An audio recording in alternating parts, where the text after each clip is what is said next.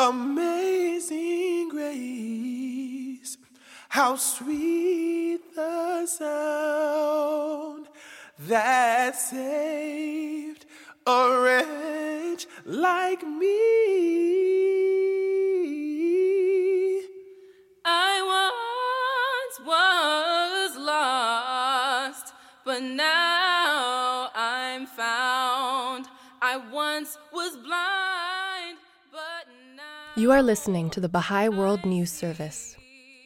This edition of the podcast is about a new musical called Henry Box Brown, which is on tour this month at the internationally renowned Fringe Festival in Edinburgh, Scotland. The performance, which explores the themes of racial equality and unity, is not designed to just entertain and educate. It is one of many examples of contributions to vital discourses in society. It is raising consciousness about fundamental Baha'i principles, such as the oneness of humankind, the elimination of all forms of prejudice, and justice. The musical stimulates rich conversations about the themes it explores and encourages audience members to take practical measures to contribute to race unity. I'm Mary Mansouri, and I am the writer of Henry Box Brown. I was searching for a story that would tell a hero in American history who's African-American descent. I was at a book fair for a middle school for my nephew, and I saw this picture book called Henry Box Brown. And I was like, what is this? And it's about a slave who put himself in a box, and it's a children's picture book, like one line a page.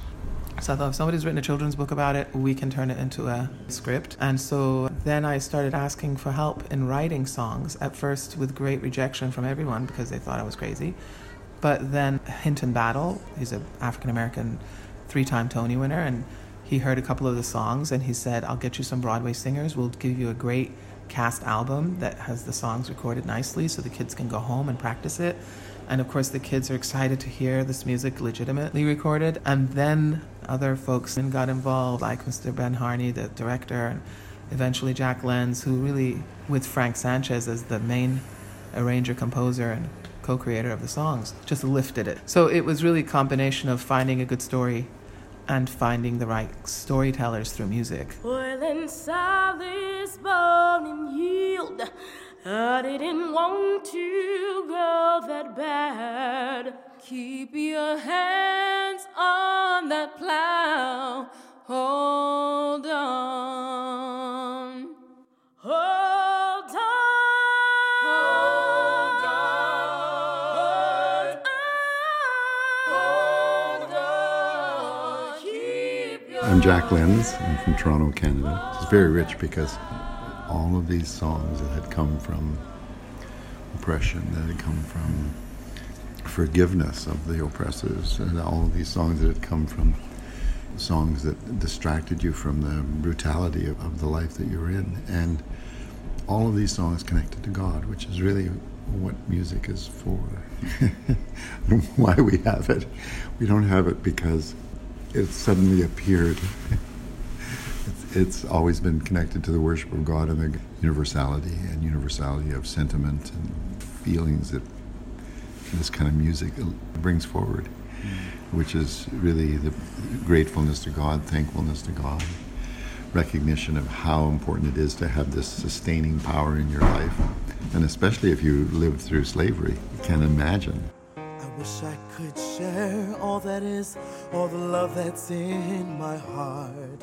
Remove the hate, the pain and fear that rips us all apart. And kneel beside you here today, kneel with you and pray that we are friends today and all our yesterdays. A promise of light and color, promise of green hills and summers. Give me the chance, the one chance to be free. You'll never leave me alone. Seeds of love He is sown. Promise of God above is love. I am Najee Brown. I'm a member of the cast of Henry Box Brown. He was unique because he knew how to read. The fact that he felt like the only way out was to ship himself in this very tiny box. The box that we actually use is probably double the size that he actually shipped himself in. It was very small. And he was willing to die to be free. It speaks to now in a way that we don't really realize. In this world that we live in, where everybody's kind of like a man for themselves, or I'm going to get mine and I don't care about anybody else, no one's thinking like that, you know? No one's thinking about the freedom of others. That's the kind of strength that doesn't exist today. And if we looked at it like, you know what, I'm going to do whatever it takes for this freedom, we would be in a much better place. I think so.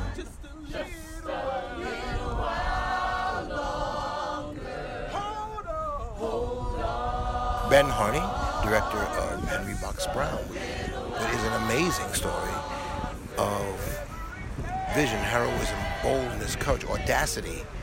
And it is the backdrop, of course, is in a very merciless and unfriendly sort of circumstances, and the cost is high. And you realize that someone doing something like that didn't do it by themselves. What I've seen is certainly similar to my response, is that it's very timely. And that's both wonderful and kind of, wow, unfortunate in that it seems to have elements of a story that click so consistently with things that are coming out in our world today, and they've always been there, you know, there's nothing new. The story of this man who was subjugated, who was literate, had skills and the ability to do many things. I'm just talking about just in his pure humanity, and had passions, deeply loved ultimately his wife and children, was ripped from his mother and his early bearings, ultimately got to the point where it was too much. And in his case, rather than just succumb and give up, he became creative. I mean, what an amazing idea. I'll mail myself, you know, which also says he couldn't have done it by himself. He had to have help, both on this end and on that. So be strong, for I must in my crusade will be strong, for God's will must be obeyed, and skin color never tells a man the way he should behave. Though I'm free, I know how it feels to be enslaved. I refuse. The wounds are so deep, and we all feel so inadequate to open wounds we can't close, to compare our own pain. Any of the atrocities in modern day is just not comparable. So it actually is really difficult and painful to conduct any discourse on the subject of race and not feel ill-equipped to do it. So it was really easy for me to look to music and to true stories, and then to dig deep beyond the obvious of who the heroes are. And at first, when we did this production, it was all about the African-American kids and the African-American heroes.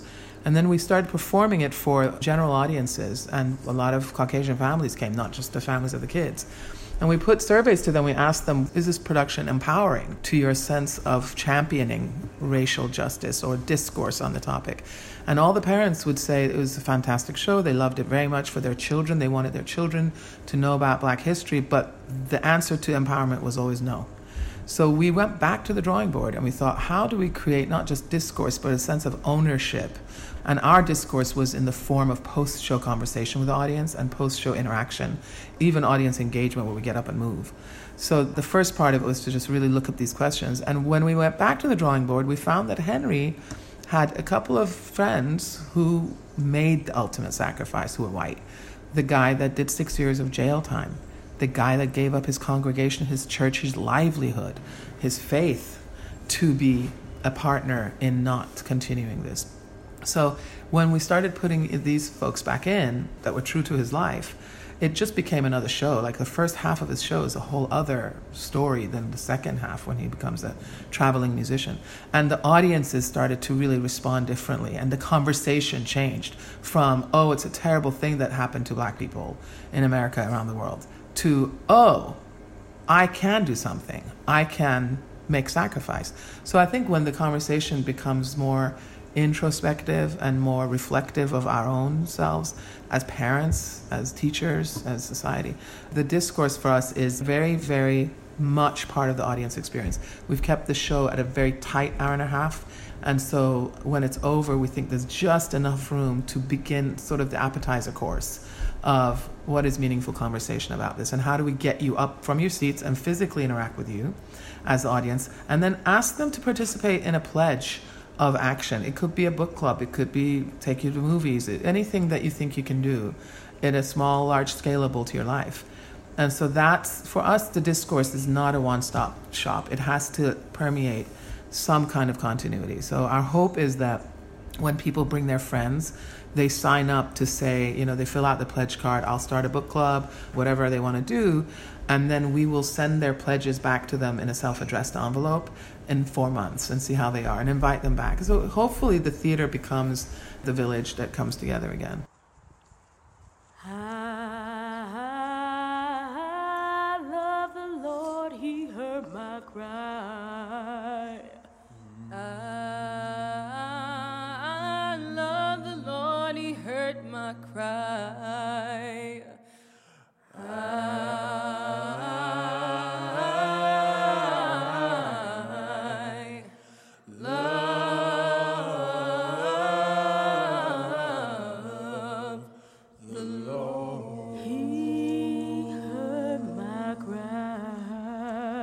And in those workshops, the conversations get really heavy.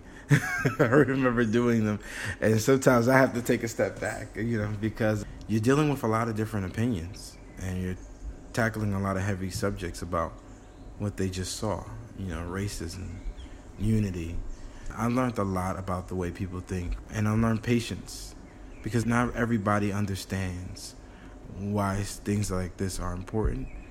But those conversations help put things in perspective. You're hearing a lot of people's perspectives about the way they grew up. And I know 100% that people are walking away feeling like they learned something. I wanted to look at opportunities to elevate the conversation with children, to not dumb it down, and to really see them as agents of change, as positive change, as voices of change, and to inspire them through stories that are age appropriate.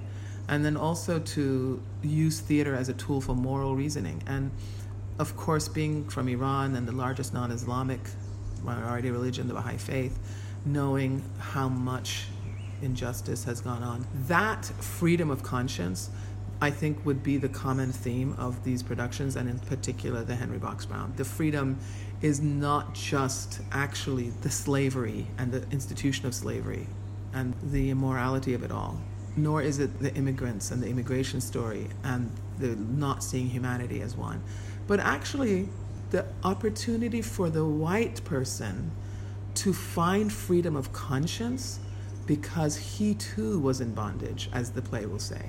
So for me, I needed freedom of conscience to be a practicing Baha'i in Iran. I was deprived of that freedom.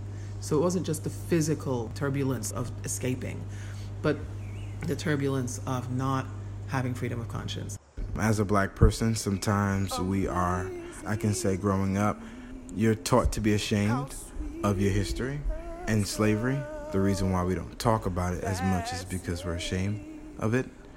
By doing this play, it taught me that there's a strength in our ancestors and that I should be proud of who they were, what type of people they were, and that their struggle is the reason why I'm here today.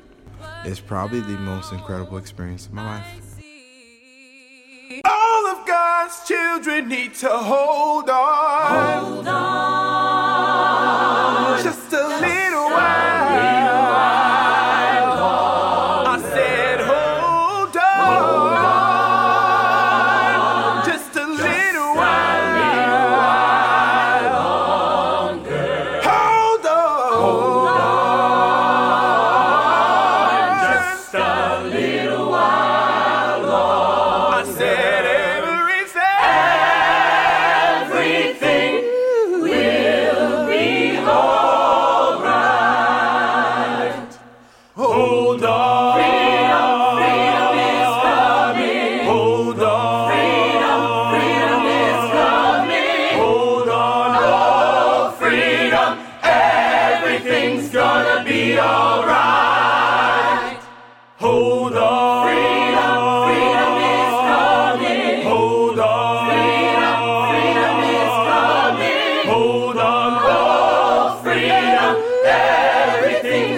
gonna be alright. I said everything. Everything. I said everything. Everything. I said everything. Everything.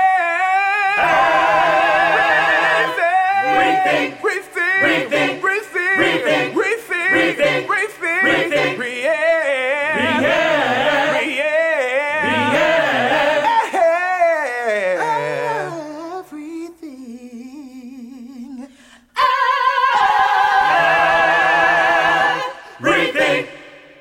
And I know that it will be all. It's gonna be alright.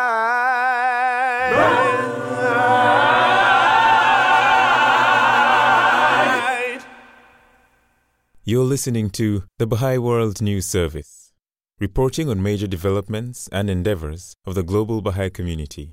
For more information, visit news.baha'i.org.